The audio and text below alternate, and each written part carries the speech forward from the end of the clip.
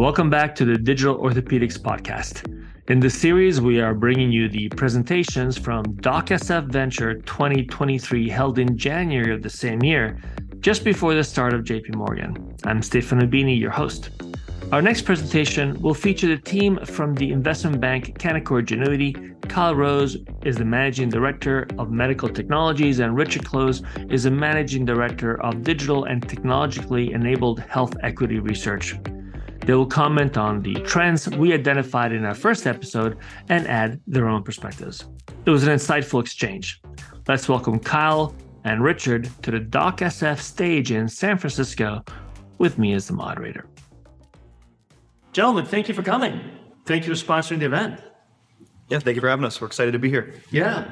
So let's start with a little discussion around definitions, because clearly we presented a physician-centric way of looking at the investments. And how do you guys look at it? Are there different ways of looking at it as you sit there at Canaccord? This question.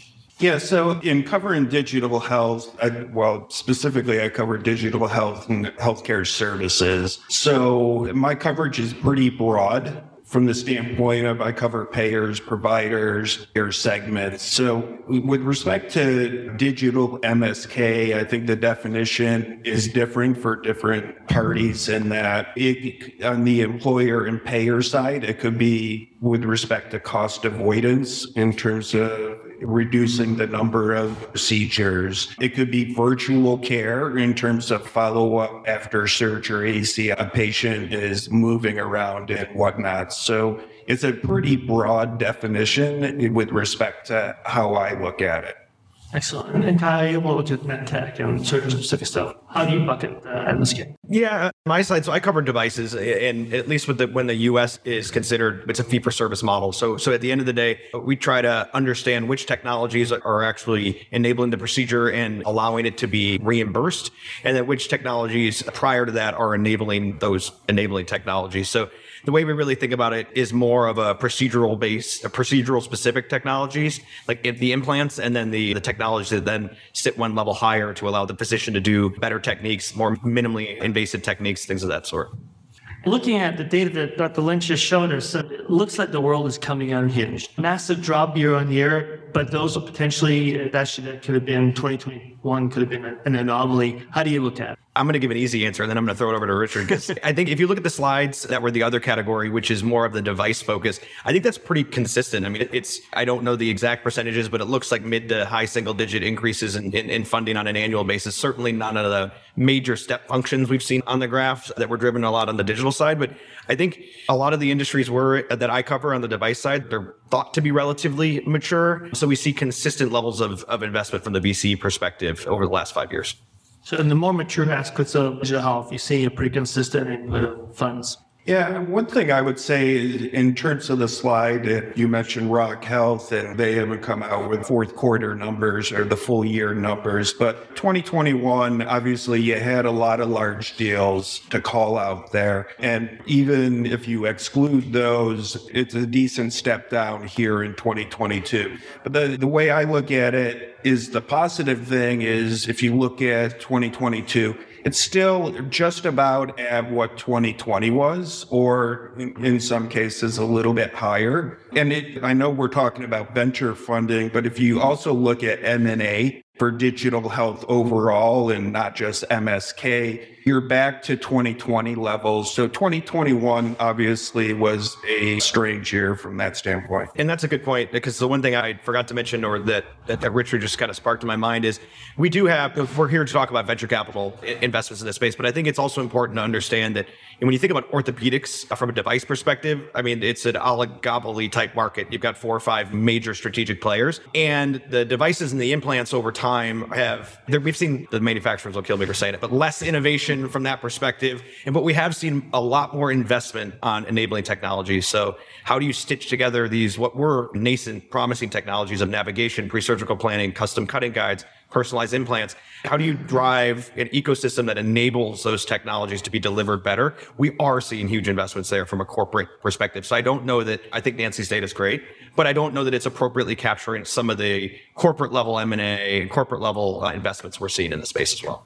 Let's go down that path for a second. What, as you said there, you're a bank, you're an investment bank, you're making these deals happen. The appetite for M&A, where is it? Is it pre-dinner, can't wait till lunch, or we're kind of stuffed and we don't need any more? Where are we in that space? I'll take a shot. I mean, so I'm not an investment banker. I'm an equity analyst. The way that we think about it is we have these, I just talked about, we've got relatively mature, large companies in the space. I mean, M&A it's the external R&D for all of these companies. They're looking to the venture funded companies and the smaller players to be real innovators, to de-risk the value, to then, they can then step in and acquire those assets. So there's definitely a lot of interest there. We just announced a deal last week. There's definitely a continued interest on the part of M&A for the large players. And I'd say on the digital health side, if you look at it on the M&A that was completed in 2021 to 2022, most of the consolidation is between digital health companies themselves.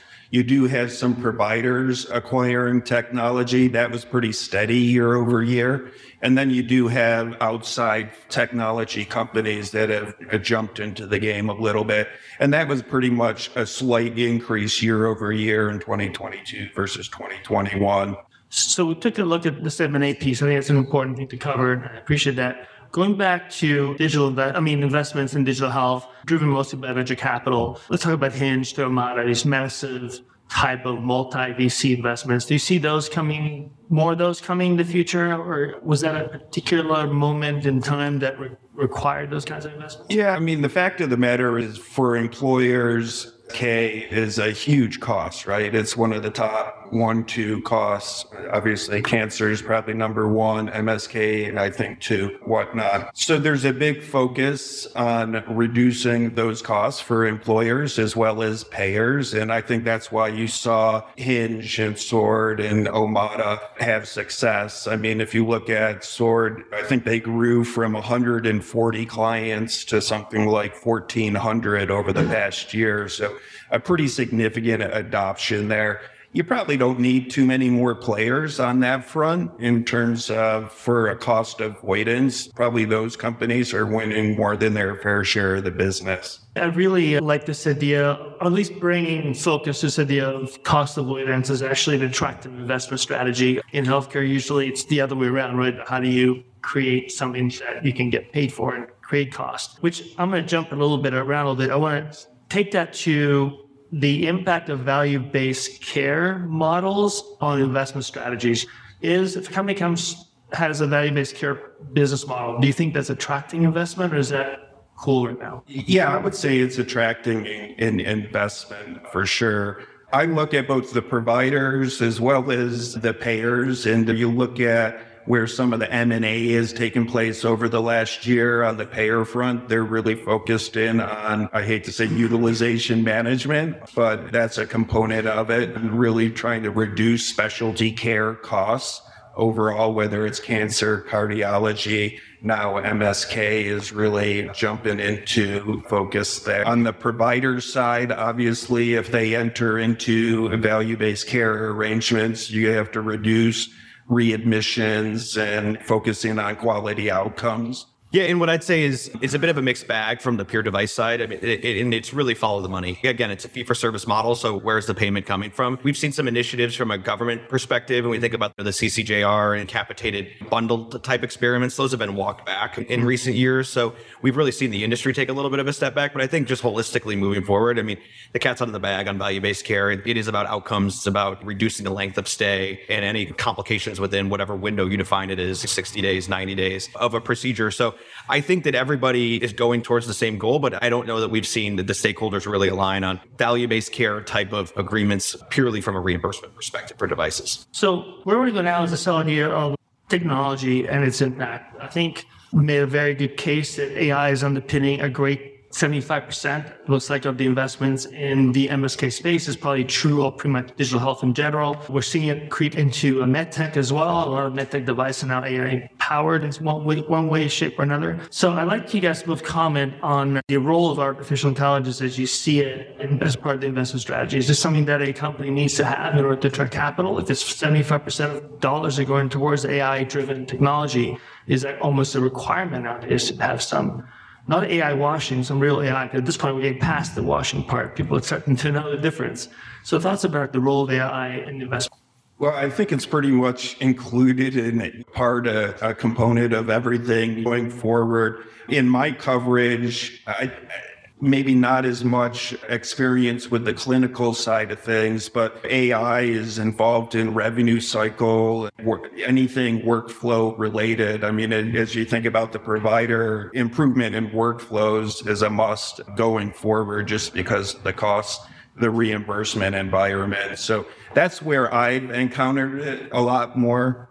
Yeah, I think it absolutely has moved past just washing in buzzwords. And based on the data, I think you have to argue that, yes, you have to have something there if 75% of the funding is going there, even if it's just a slide. I think at the end of the day, when I look at our technology, the technologies that underpin like the orthopedics that we cover is you've got good outcomes in a lot of the cases. You've got 90% plus outcomes at 10 years on total joints. But what you see is everyone's charging towards this patient satisfaction number. Patient satisfaction is 70% to 80% of patients. So if you're getting towards a reimbursement scheme where patient satisfaction and patient reported outcomes play a larger role in the reimbursement bundle or whatever that is, then you need to solve that. And I think there's a lot of technologies that you can solve with that, but we've seen them underutilized for various reasons, whether it's cost on a pre-op perspective or imaging, or whether it's utilization in the OR.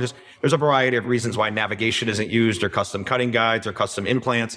So I think AI and some of the technologies that are derived from that can help simplify the user experience, which can mean more doctors are using it. It democratizes the surgical techniques and some of the surgical procedures a bit more, that I think will really help drive some of the long-term innovation there. I'm really thankful that you didn't go to the diagnostic side. I think AI has been way oversold on the diagnostic side. But what I just want to underline, to make sure I understood correctly, you're looking at the value proposition for artificial intelligence right now seems to be in the resource allocation, resource optimization, process flow management. That I think has shown itself. Lean task, got a big chunk of change recently, very good at optimizing the ORs. And I think that you're absolutely right. I think that those are the areas where AI is applied. And actually, Kyle, you mentioned something that's comes more clinical. It's still the decreasing variability in the outcomes where we're looking to AI to give us a hand. Is that a fair sort of summary? I'd say that's fair. And then also on the payer front, in terms of figuring out who really needs surgery, who doesn't, who's a better candidate in terms of receiving certain surgery versus physical therapy or what. Yeah, and where those procedures, what devices should be used in the procedures, where they should be operated on. I mean, there's a lot of varying incentives for stakeholders to do procedures inpatient versus outpatient, things of that sort. So if that's standardized and there's models that can help drive some of that, I think that can lead to big improvements as well.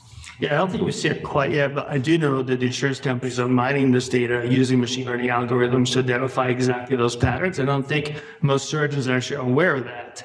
And that pretty soon they'll have to. One of the things that I think surgeons are, or at least the clinical side of the healthcare branch, isn't arming themselves with the data to support their position. Because they're going to have a very hard time arguing against tens of thousands of data points that argue that they're wrong if they don't have their own data to support it. And that's actually been something that a few people have been paying attention to, but not enough. Let's talk a little bit about investments in MSK. For those of you, particularly in the medtech sector, the devices, it is regulatory risk. I think there's been an effort to decrease the cost of regulation, but the risk is still there. Do you want to talk a little bit about how that plays out in MSK investments and whether any information we saw earlier could speak to that? Yeah, I mean, I think when you think about regulatory risk, particularly on the device side, I'll leave it to the VCs to talk in a couple of minutes here.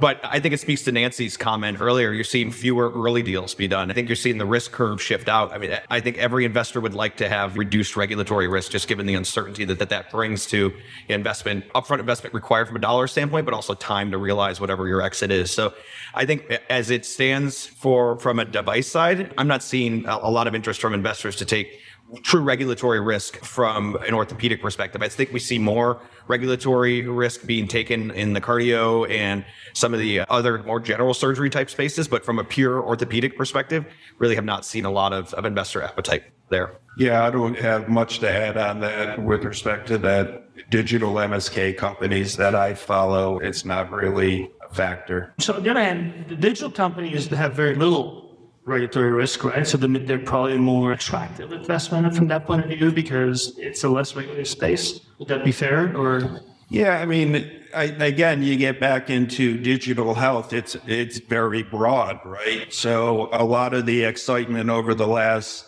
call it 3 years, has really been on that payer and employer front, less on the provider front, I would say, from public companies and the large deals that Nancy called out. And that's just due to the cost, right? People trying to figure out, how do we reduce the spend?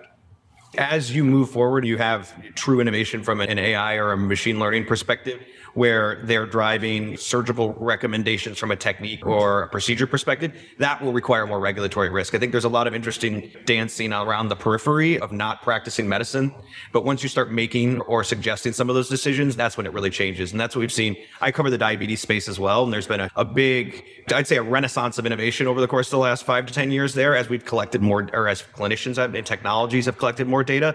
But it can only take you to so far, because once you cross that line of practicing medicine, then that's where all the regulatory risk comes in. So I think we haven't really seen that enter the orthopedic space yet. From the regulatory standpoint, on the digital therapeutics, obviously we've seen changes there, or reducing some of the thresholds during COVID. It'll be interesting to see what happens in the several years, over the next couple of years, in terms of whether things get more stringent, but there was definitely relaxation there.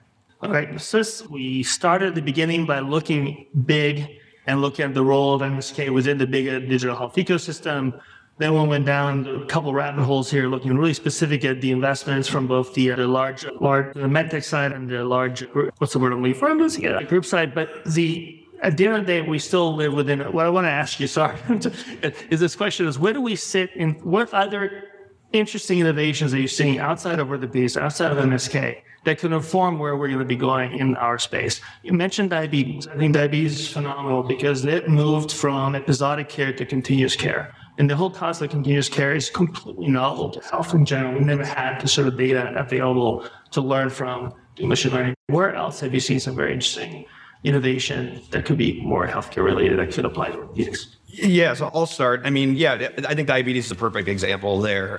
We saw it almost moving from an analog to a digital environment, in the sense that now if you have type 1 or even type 2 diabetes, you can wear a sensor on your arm that takes a reading every 1 to 5 minutes and gives you real-time continuous glucose monitoring. It can alert you if you're going low at night, and then it can, over time, as you collect that data, you can then predict different types of trends. On Tuesdays, you go low after working out or something along those lines. And we're just starting to see some of the early insights of what that data can do from a population level perspective. In orthopedics, I think we're just starting to see that as well. I mean, one of the co-sponsors in a company that'll be up here in a few minutes, I won't steal there, but they have an implantable product that drives some of those same types of data that we see in the diabetes space. It's real-time monitoring to provide predictions and outcomes and care monitoring. So I think that we're at a very early stage there, but I don't know that it's unfair to think that's going to be materially different than some of the innovation and change that we've seen in the diabetes space. So I think there's a lot of reasons to be excited just based on some of the technologies that are commercial right now.